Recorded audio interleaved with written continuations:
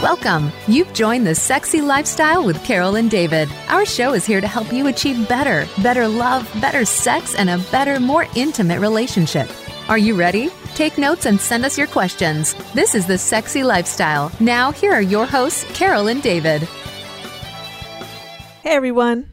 Are you ready to spice up your sex life and live happy, healthy, and always horny?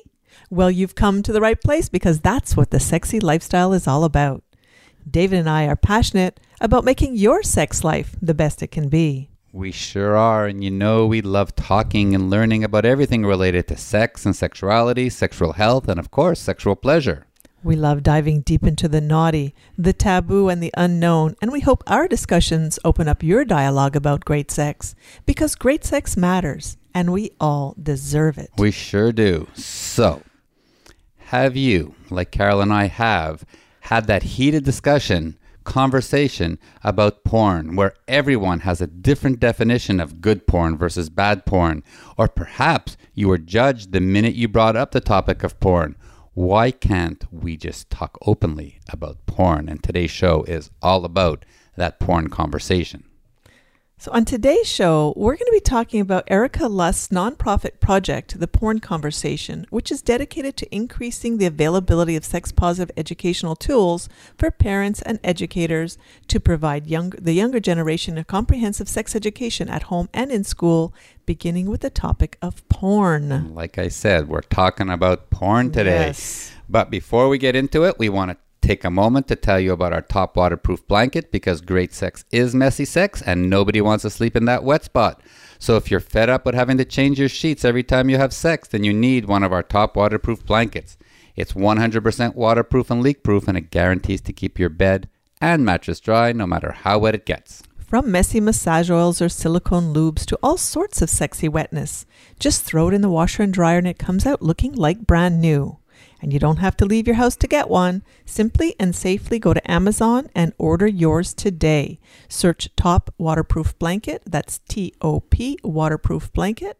Great sex starts now. It sure does, and so does today's show. And this is the Sexy Lifestyle. We are Carol and David, and we are so excited to welcome today's special guest who's normally in Barcelona, and she's calling us today from the beautiful city of Miami.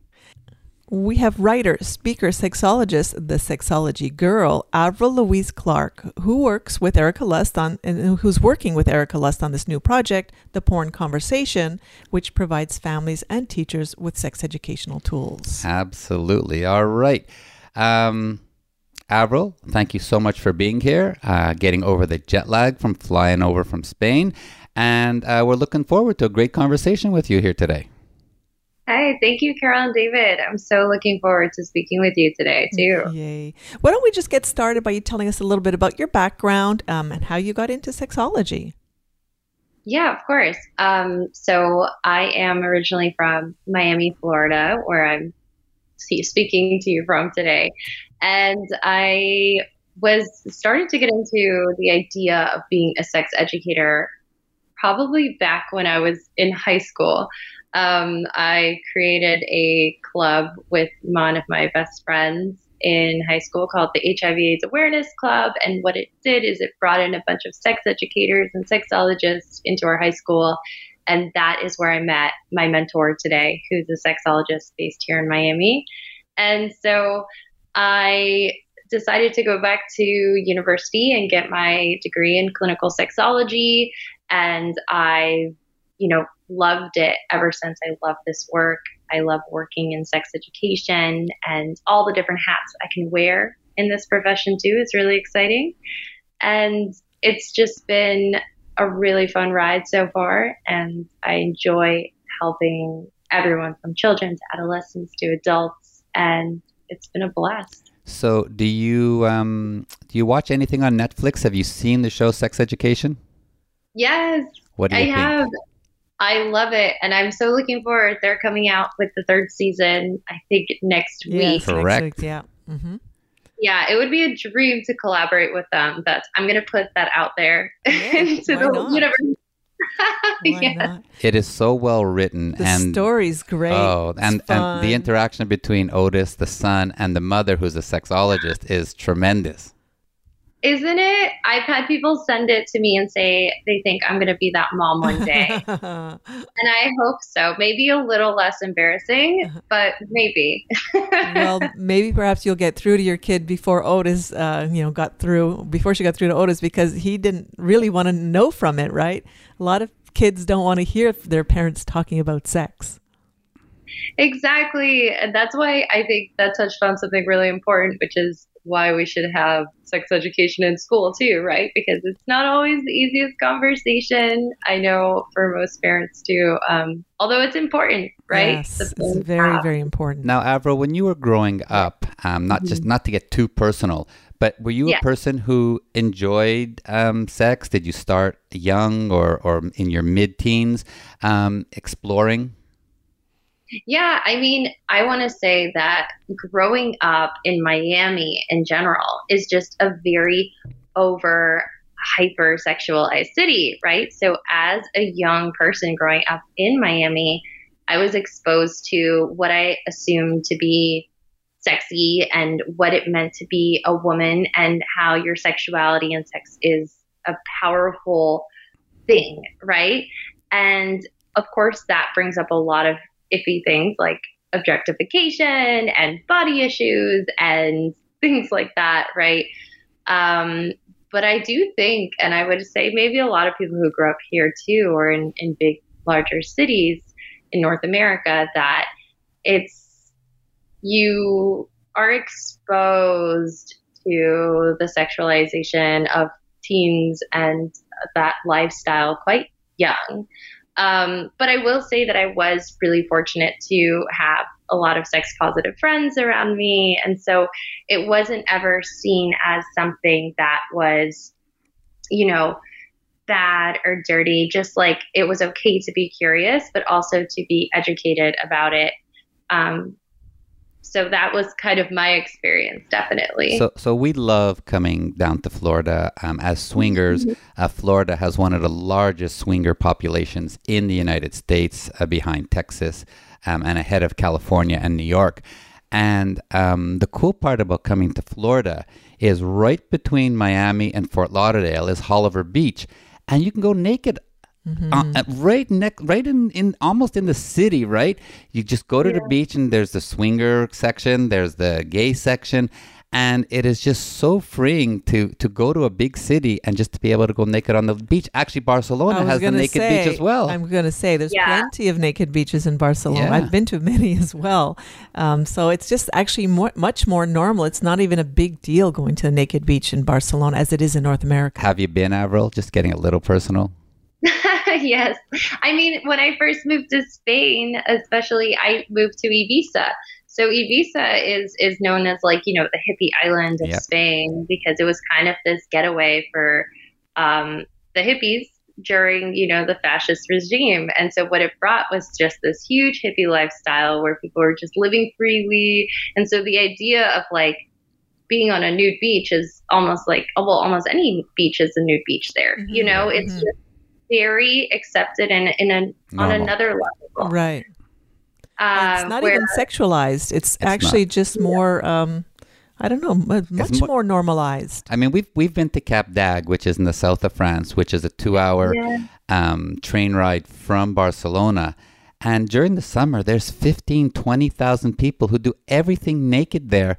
And there's no judging. There's no looking. It's just everybody is the same. There's no materialism. Yeah, exactly. Yeah.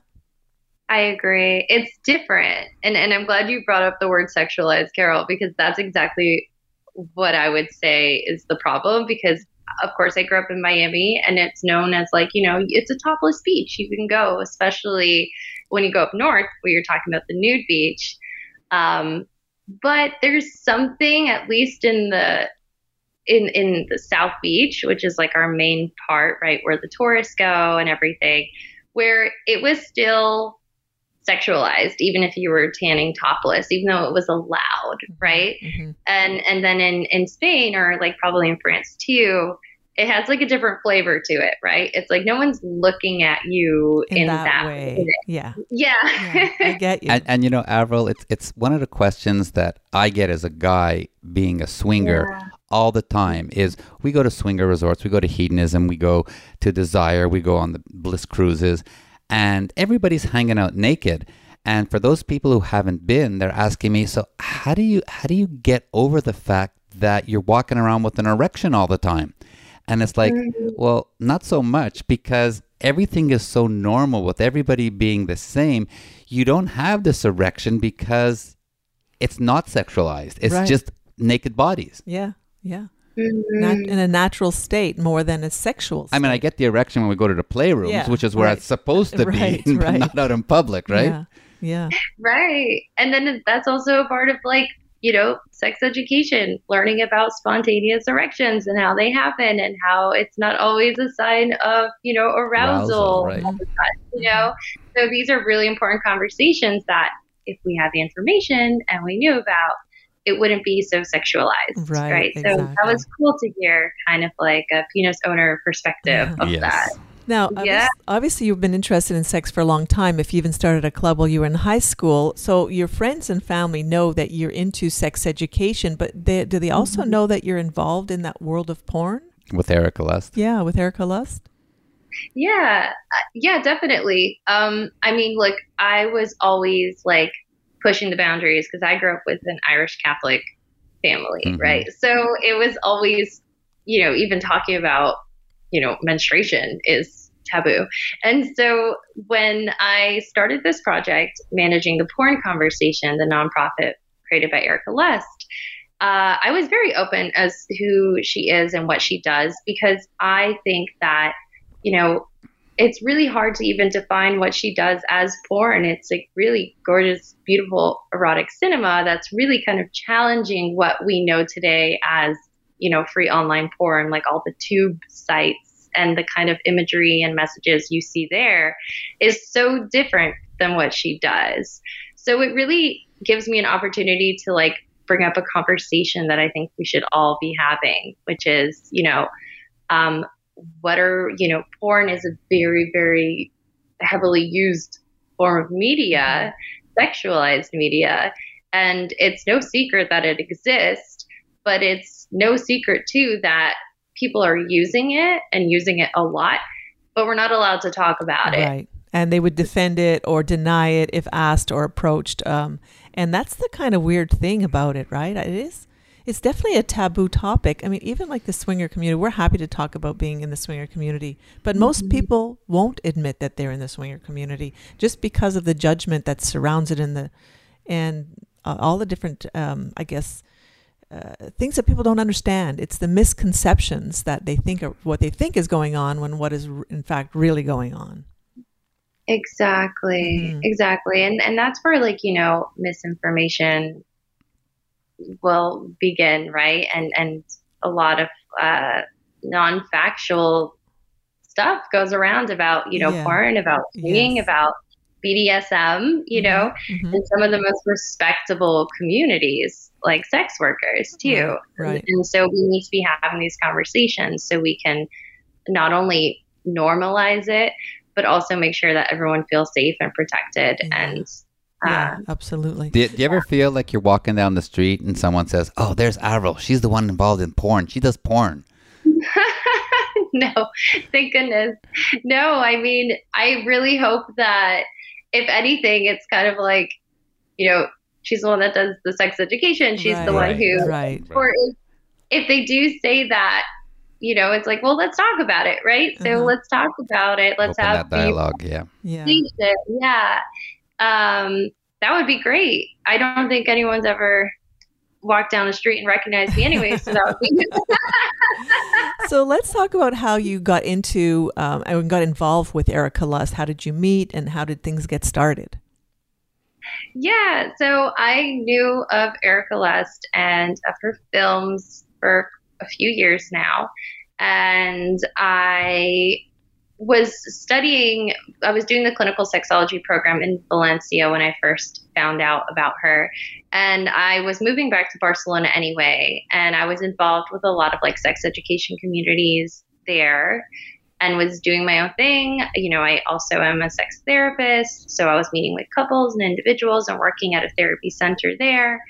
And I eventually applied for a position at Erika Lust, and I was in return offered the opportunity to manage her nonprofit. So cool. And it fit me a million times better than the position I even applied for. So I was over the moon and really excited to take on this project. So now we want you to tell us all about the project, the Porn Conversation Project.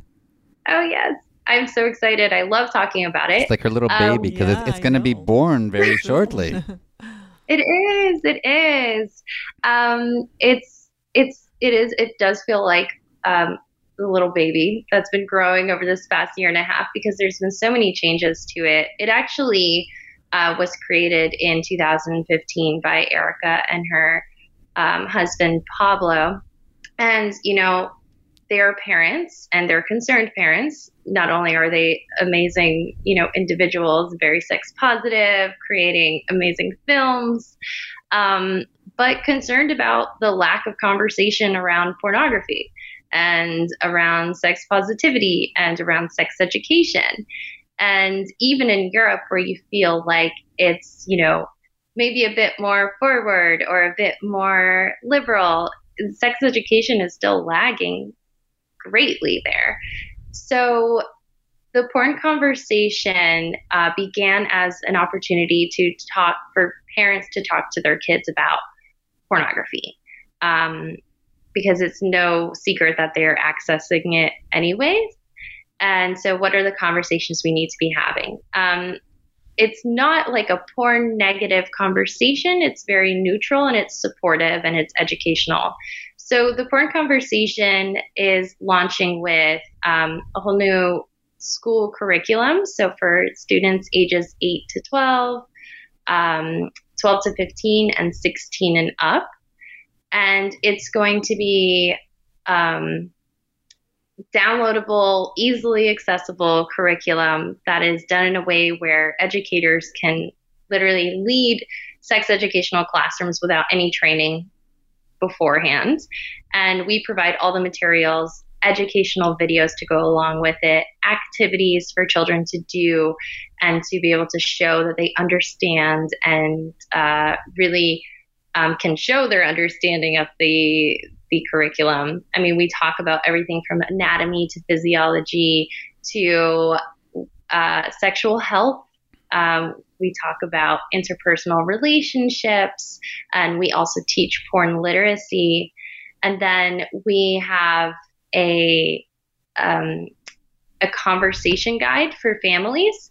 So it really guides families on how to have conversations with their children and their teens about pornography and about sex and about what they're being exposed to online, and how it affects them when they're away from it. And that's also done in a scripted format.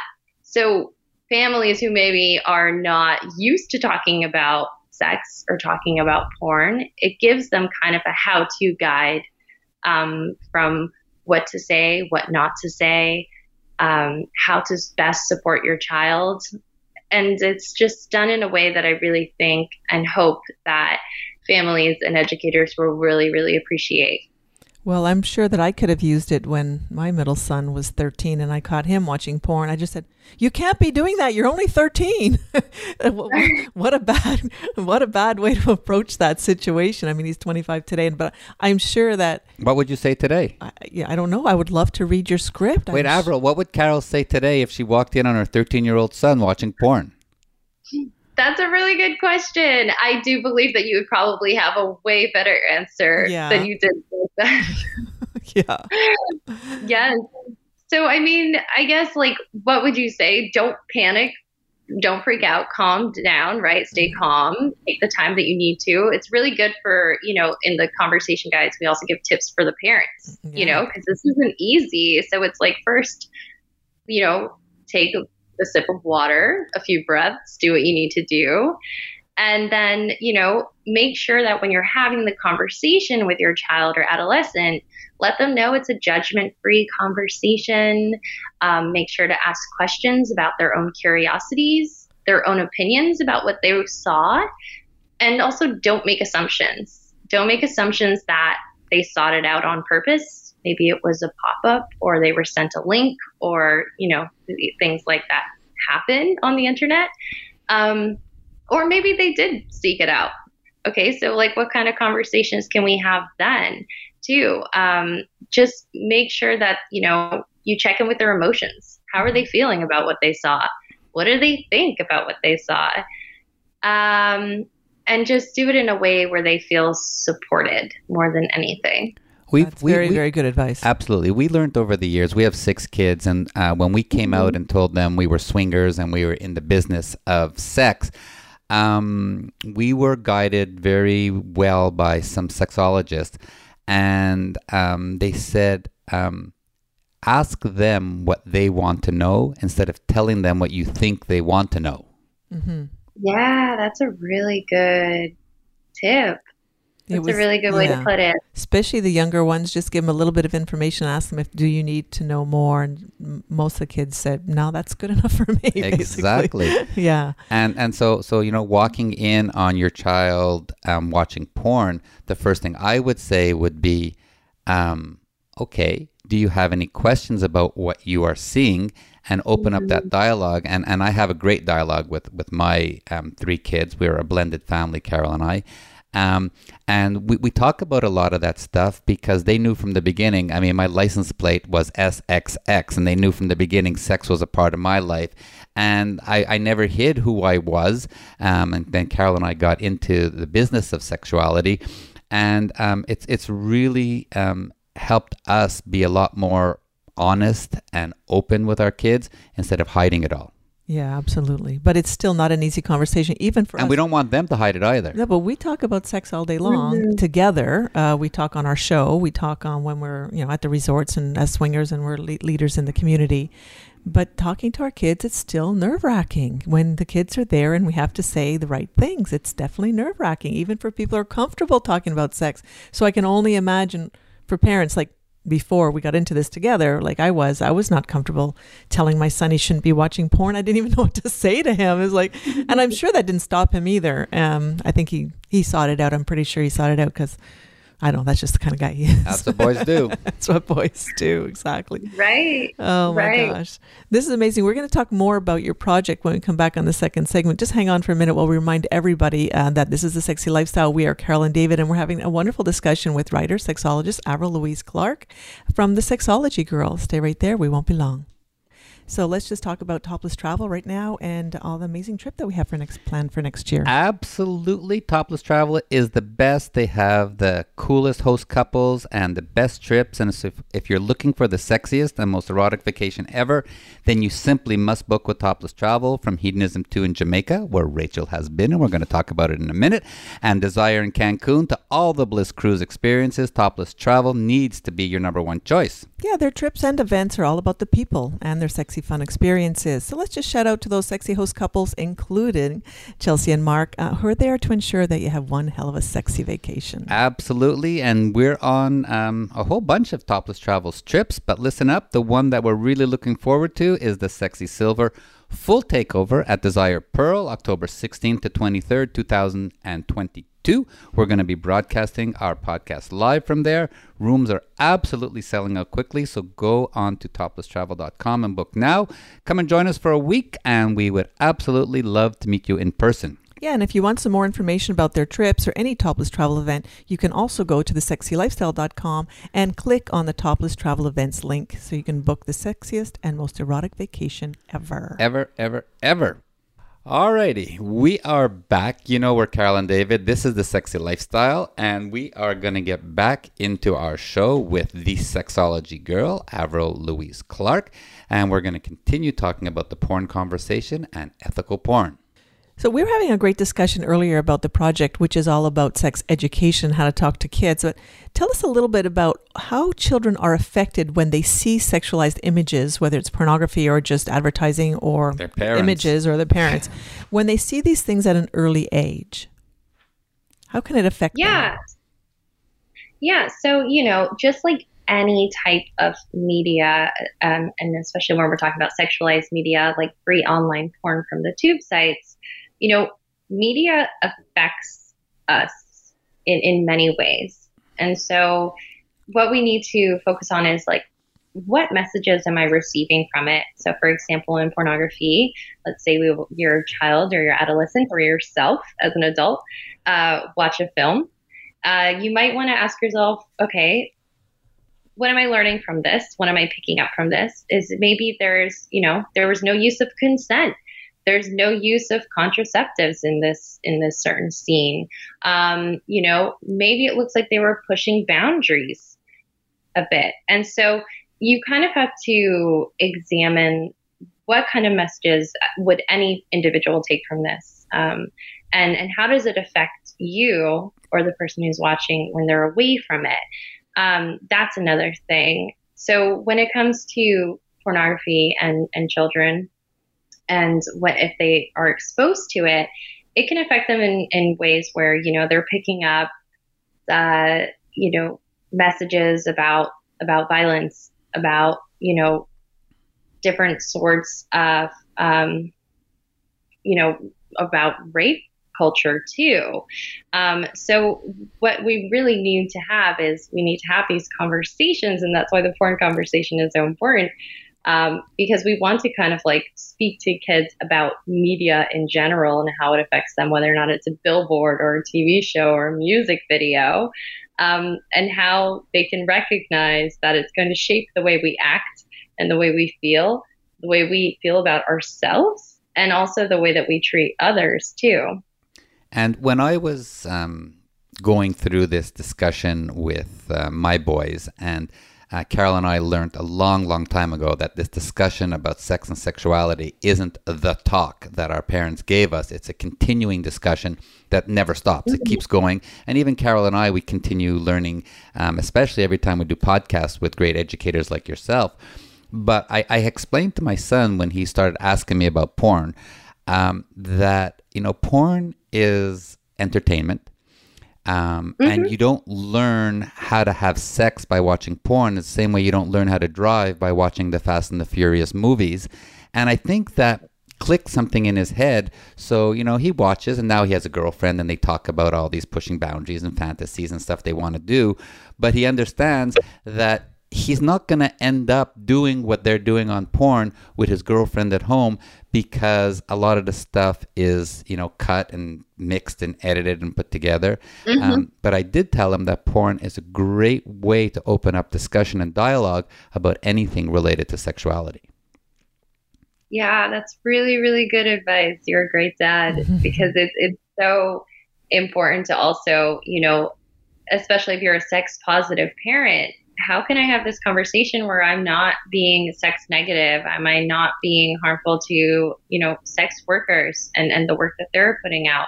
And so it's great to have it as a piece of a conversation, especially for young adults too, right? When you're going into college. What are you learning from it? What were you curious about that? What did you find that maybe piqued your interest or turned you on? Is it something that you would want to try, right? And so that's more of a question for, of course, the 18 and up people, right? But when it's younger, then you kind of want to ask the questions like, hey, who created this porn? Who is being paid for this, right? Does it look like the performers have consented to this activity? The recording, the sharing of it. And so just kind of like checking in on yourself. And does what I consume online on online free porn sites, does it kind of represent my sexual desires and my interests in a positive way, or does it not? Right. I noticed when I first started watching porn, I didn't watch porn when I was younger. It didn't interest me. And I kind of realized that it always felt to me that the women acting in the porn were in pain. It always seemed like they're making these loud noises that were not pleasurable noises in my world, in my mind. It was not pleasure that I was hearing. And it kind of turned me off that they were maybe not being pleasured and perhaps in pain, which what it would look like. I could just imagine that a young child looking at that might think that the woman is getting hurt instead of enjoying it. And it's hard to explain that to a child. But I guess that brings us into the topic of what is ethical porn. What kind of porn should we be looking at, or What kind of things should we be looking Well, at? we learned something from Avril because we were calling what she calls ethical porn femme porn, which was Right. more female-centric. But what is the difference then between ethical porn, regular porn, and femme porn? What are all those terminologies?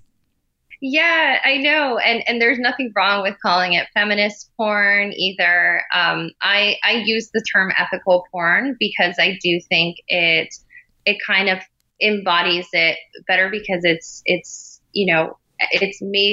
porn that's made ethically. We can start there, right, with the basis of the name. And so, what does that really mean? It means that everything was made with consent. There's safer sex environments on set, meaning use of contraceptives, and it's a relaxed environment that allows everyone on set, including all performers, editors, cameramen and women, right, to feel comfortable. And everyone is paid fairly. There's fair working conditions with food, paid transportation, accommodations, right? So a lot goes on behind the make of pornography or of ethical pornography too. And so it's kind of like, I think consumers today are a bit more conscious of the brands and of what they consume, just as we are with, maybe the type of beauty products we buy or the food we consume, right? So are you saying that the women are not exploited as perhaps what we thought was happening, or maybe still could be happening in the world, that they're not being exploited, instead they're treated more fairly? Respected. Oh, for sure. Definitely. Paid fairly are working sex workers who are there and feel supported, are in really safe environments. And so that's just like something you can count on for sure. Cool. And usually how you can tell what is ethical porn versus, online free porn is the price, right? I always say online free porn because that's what I'm talking about when I'm discussing, like Pornhub, all those tube sites. And when you're talking about ethical porn, normally it exists beyond a paywall. And because it exists beyond a paywall, you can be sure that money is going back into making sure everyone is paid fairly. That makes sense. On that. Just on a sidetrack here, have you been on any of Erika's sets and seen her direct an actual porn movie?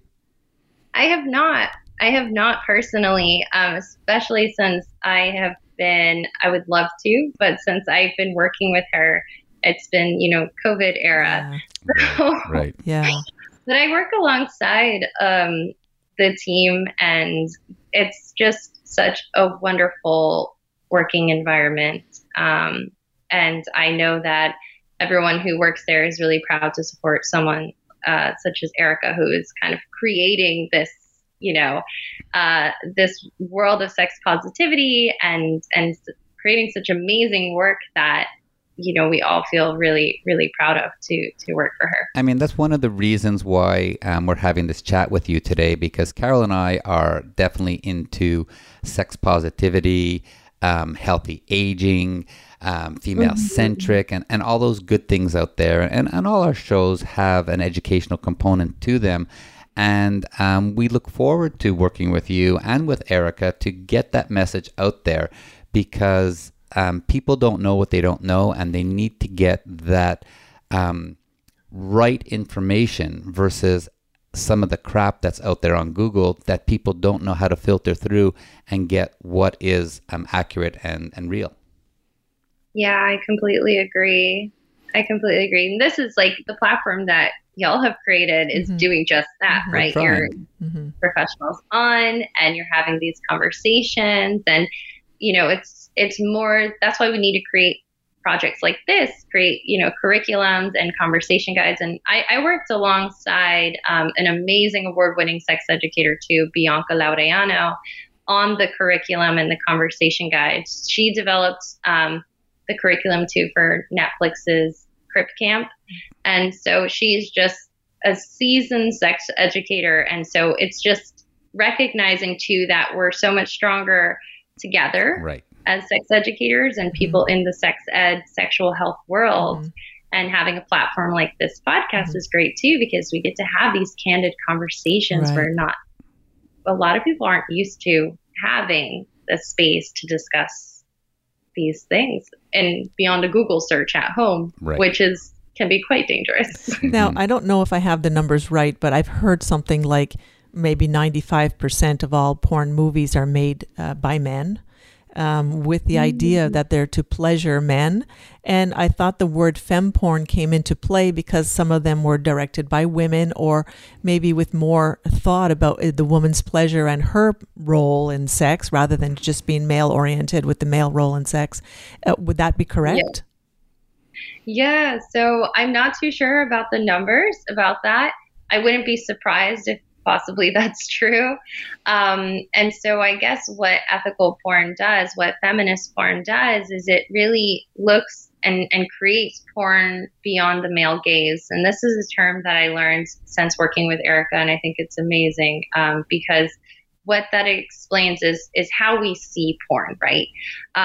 When we watch online free porn from one of the tube sites, we see that a lot of it is shot with the male gaze, meaning what a man perhaps would like to see from as the viewer or from the camera, right? So they wouldn't really show a woman's facial expression in a way where she's receiving pleasure, like you talked about before, Carol. You said, like it looks like Maybe she's they're in pain. pain. Yeah. So that's a really powerful image that I think a lot of ethical porn directors are now making sure that are in the shots. Female pleasure is important. A woman's pleasure is important, and especially in heterosexual scenes too.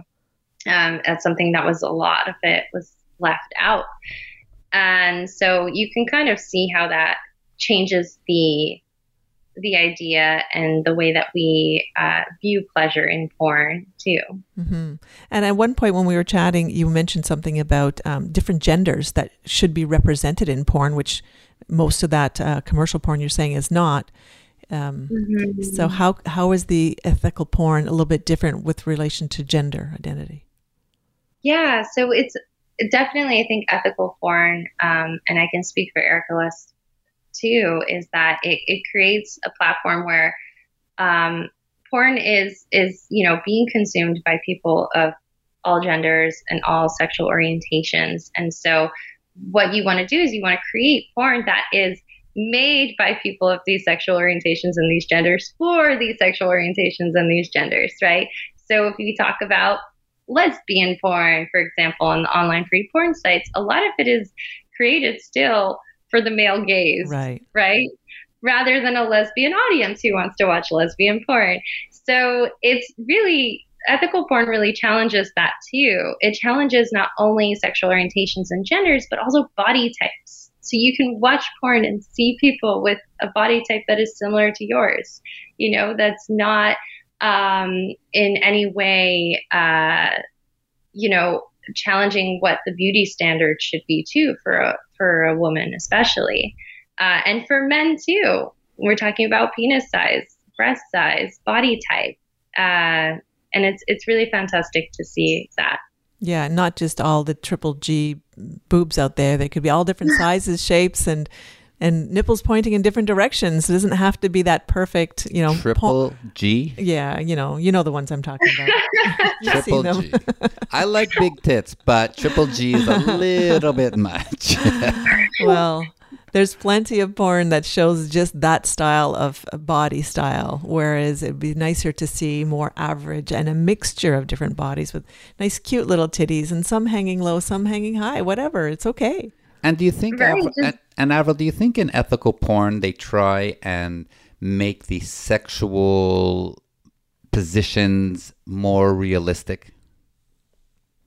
Oh, yes. Oh, as we know, POV porn, point of view porn is huge on the free online porn sites. But the reality is yes, the positions you can definitely tell are for the camera, for the shot, for the male gaze, right? And I think so. It's very realistic. That's something that we teach teenagers too, right? Sex can be funny. It can be, awkward.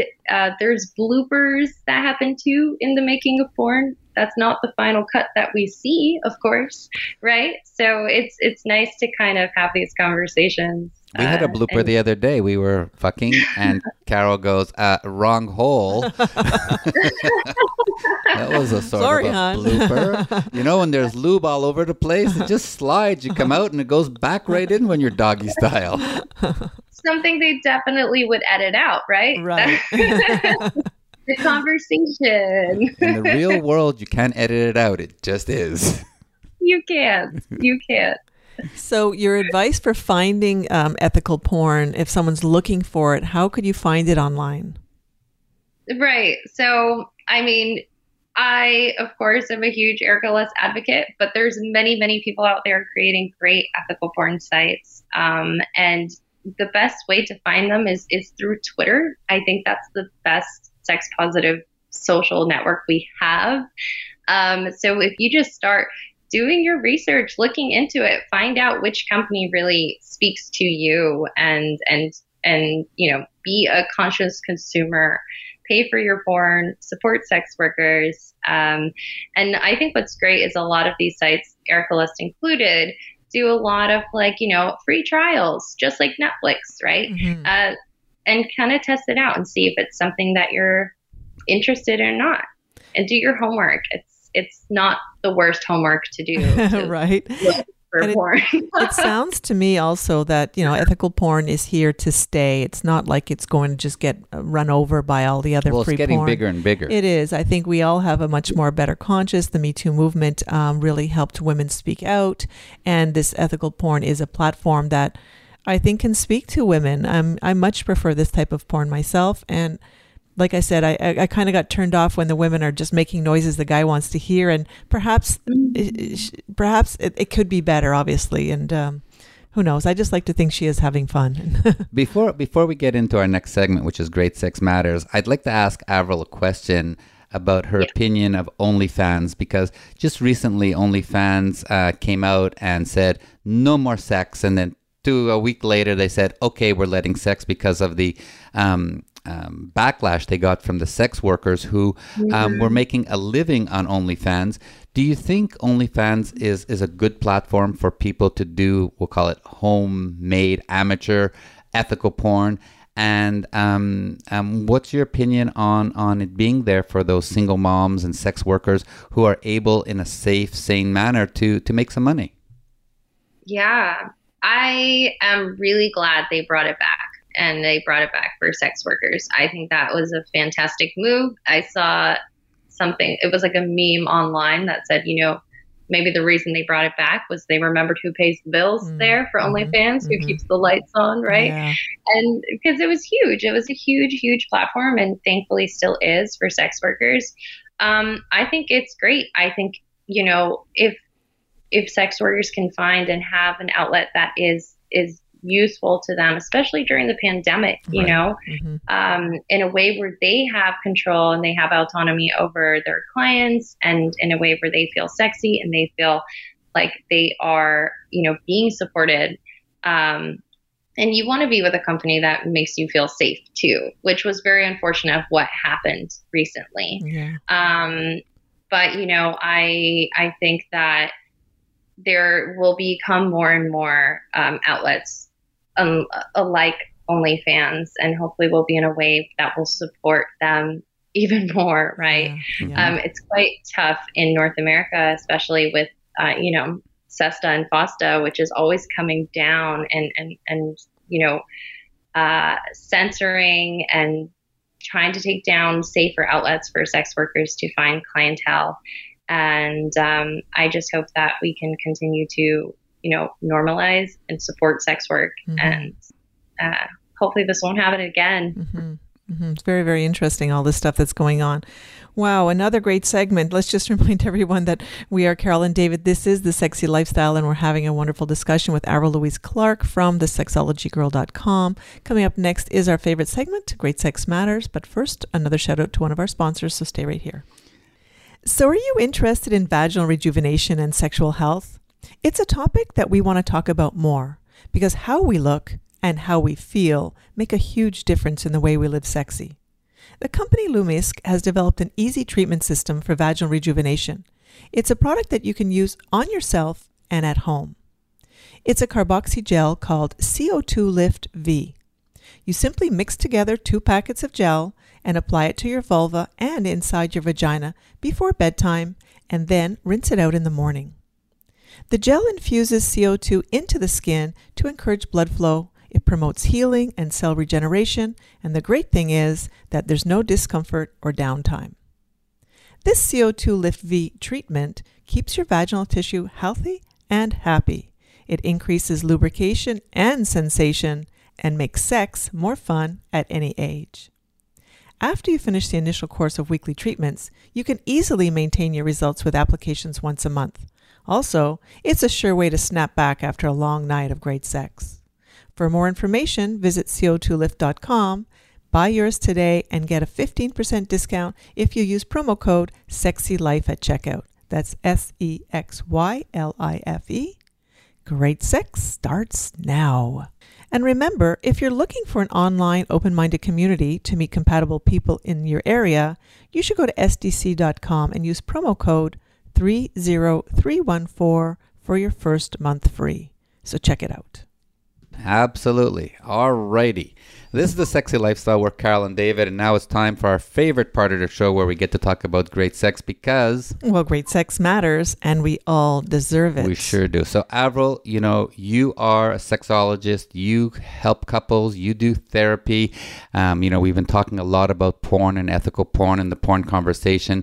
But let's talk a little bit about, couples and how they can use porn in their relationship to strengthen, to grow what might be something that's not going right, but also if their couple is going great and how they can keep it going even better. Yeah, great question. Let's start by talking about how couples can maybe regain their sexual desire. Yeah, sexual desire is probably the biggest topic I see in my office, right? It's filled with couples, how can I reignite this desire? We've lost the flame. We don't know what to do. We feel stuck, right? And I think porn is such a great tool for this, especially because it creates a really great conversation between partners, right? What kind of porn have you watched? Maybe you watch it alone and it's not something you talk about. Okay, let's talk about it, right? Let's bring it out. And because there's probably things that you don't even know about your partner yet that you want to learn about. What do they fantasize about? What can they show you that maybe they've seen on in a porn that they liked? Would they you both like to watch it together? Ask questions. Even if you're a couple that maybe is a little timid to go into this practice, I always say, just open up the site, find an ethical porn director that you like and look through their work. Ask each other questions. Say, hey, what do you think interests you about this? Is it the performer? Is it the way that they look? Is it a certain act that they're doing? Use it as a tool and a base for that conversation. And stay curious. Don't be judgmental. We all have fantasies. We all have things that we're interested in. It's not necessarily something that both will be interested in all the time, but isn't it cool to recognize that you don't know everything about your partner? Absolutely. There's always something to learn. So Carol and I live in this world of sexuality. We love foursomes and moresomes and orgies, and I don't want to say we've done it all, but we're pretty close.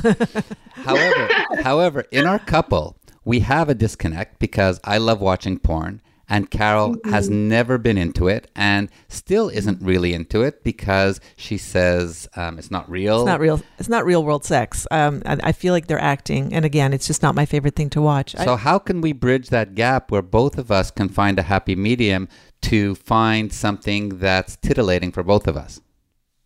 Ooh, good question. So actually, there is a site that I really like, and it's called Lustery, and it's real couples making real videos, and they get paid for it. Of course, it's ethical pornography again. But it's homemade porn, and it's so cool because it's just what Carol might be, seeking. It's nothing scripted. It's nothing, planned out, beautiful sceneries either all the time. And I think there's something really hot and very real about that. Oh, interesting. Yeah. So I always say, that's why I say, like, do your homework, find out what you like, because it might not always be, there might be something in the way that an ethical porn producer is creating that you don't like. And so it's like, there's so much out there. Also, there's another one called Hard Work Studio that I really like, WERK. And it's ethical gangbanging.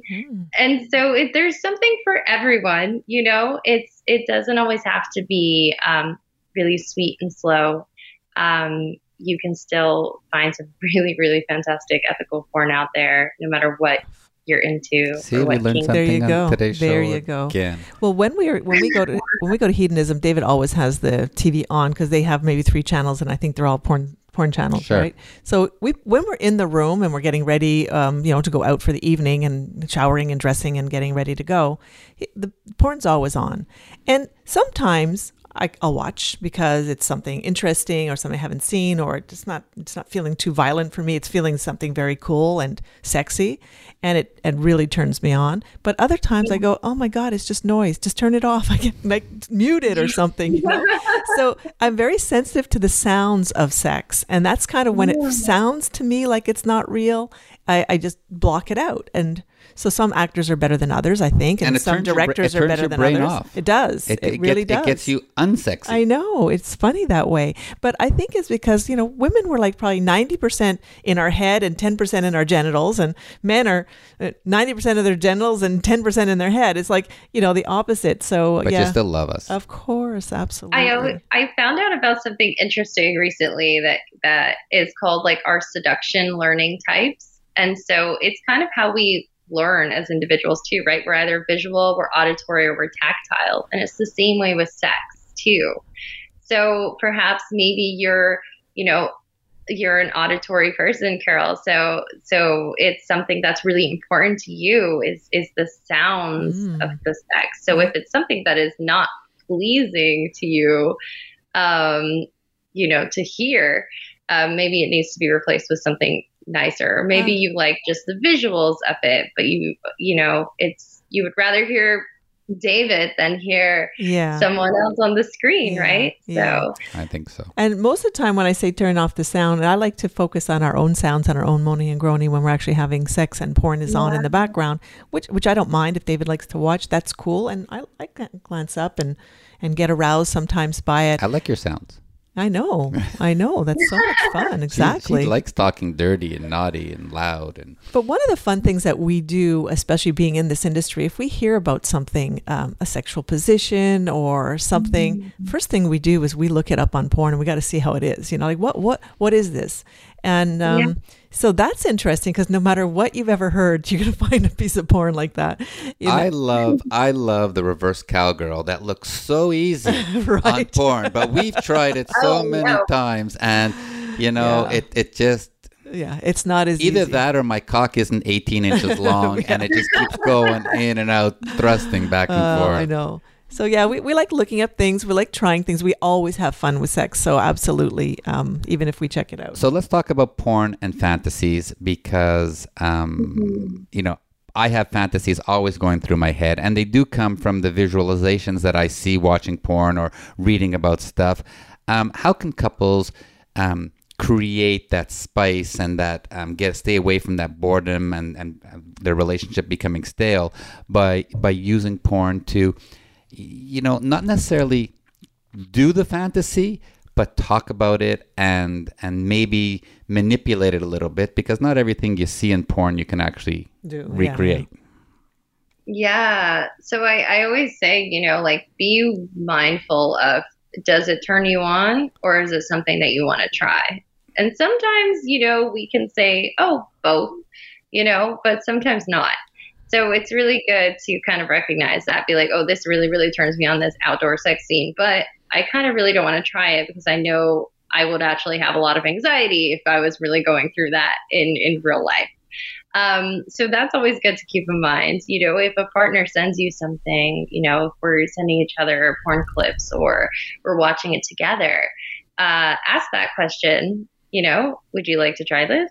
Maybe. Or maybe you want to try it out and you realize you actually do not want it at all. That's the beautiful part of reversible consent, right? It's a go and then it's a hell no, right? So you can always back out. Yeah.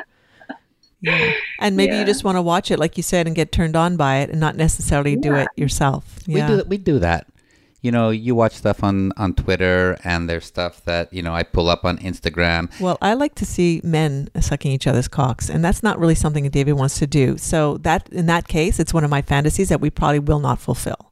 But I like watching that. Right. But we've been in an orgy where a guy did suck my cock and Carol said, I missed it and I had to go back and do it again the next time. Yeah. Yes, exactly. So it's really good to also, if you're in a partnership where one thing is someone's turn on and it's another person's hell no, right? It's like, how do you bridge that gap? Well, pornography could be a really, really great outlet for that. Right. Yes, because you get that visual. I get very turned on watching guys do that. And it's cool. And it's not that I need David to do it. I don't. It's a turn on for me. And then I'm all aroused and then we can have some great sex after, which is fine. Exactly. Oh, you two are great. What a great, parenting, partnership, everything. It's just so wonderful to speak to you. Thank you. Thank you. Well, we try.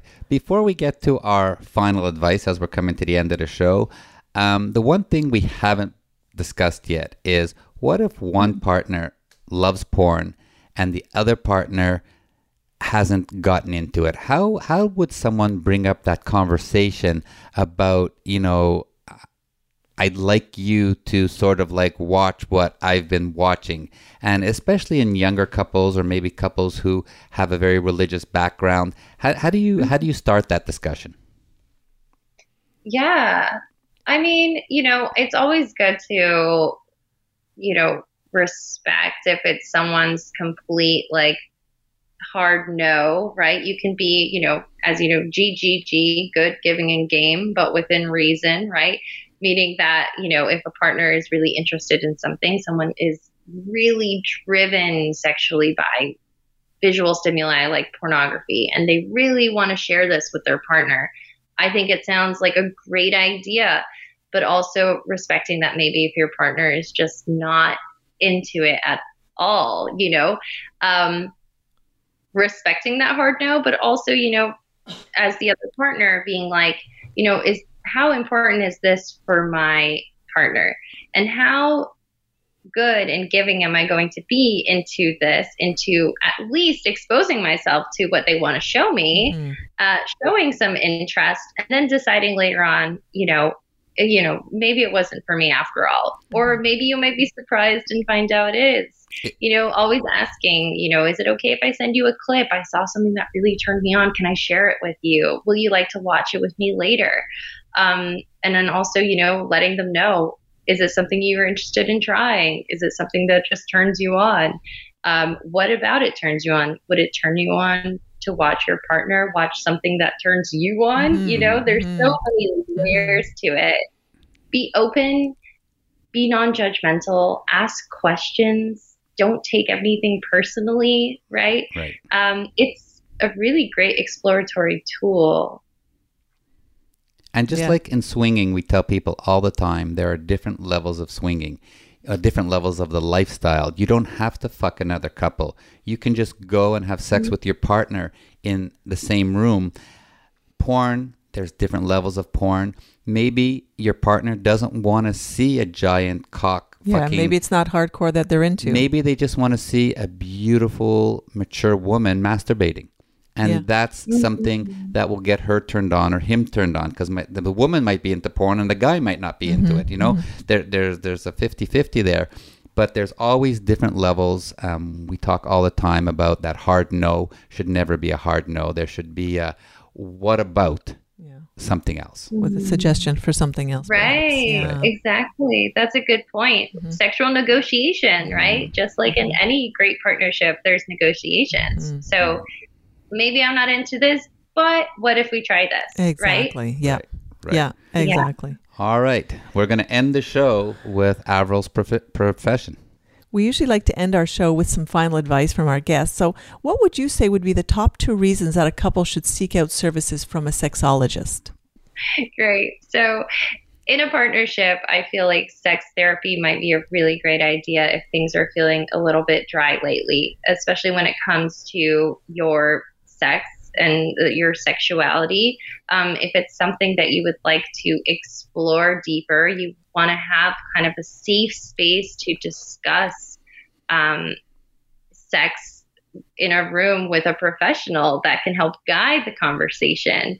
It could be a really great idea. Another idea is maybe if you are kind of struggling to go through things of your past that have affected your sex life today. That's great for individuals as well, and coming together with your partner to make sure that we can create goals that will reach your, sexual expectations within your partnership. Absolutely. And what if you're in a couple where everything is good? Why should you see a sexologist? Because it can get better. Yeah, absolutely. Celebrate the high points too, definitely. But one of the things that this whole world is not good at is talking about sex, especially when it's personal. It's so hard, even with if your best friend is your partner, is the love of your life. Sometimes it's difficult to talk about sex, and you don't want to hurt your partner. So having that referee in the middle of the discussion sometimes can really benefit, and that's where your role fits, I guess.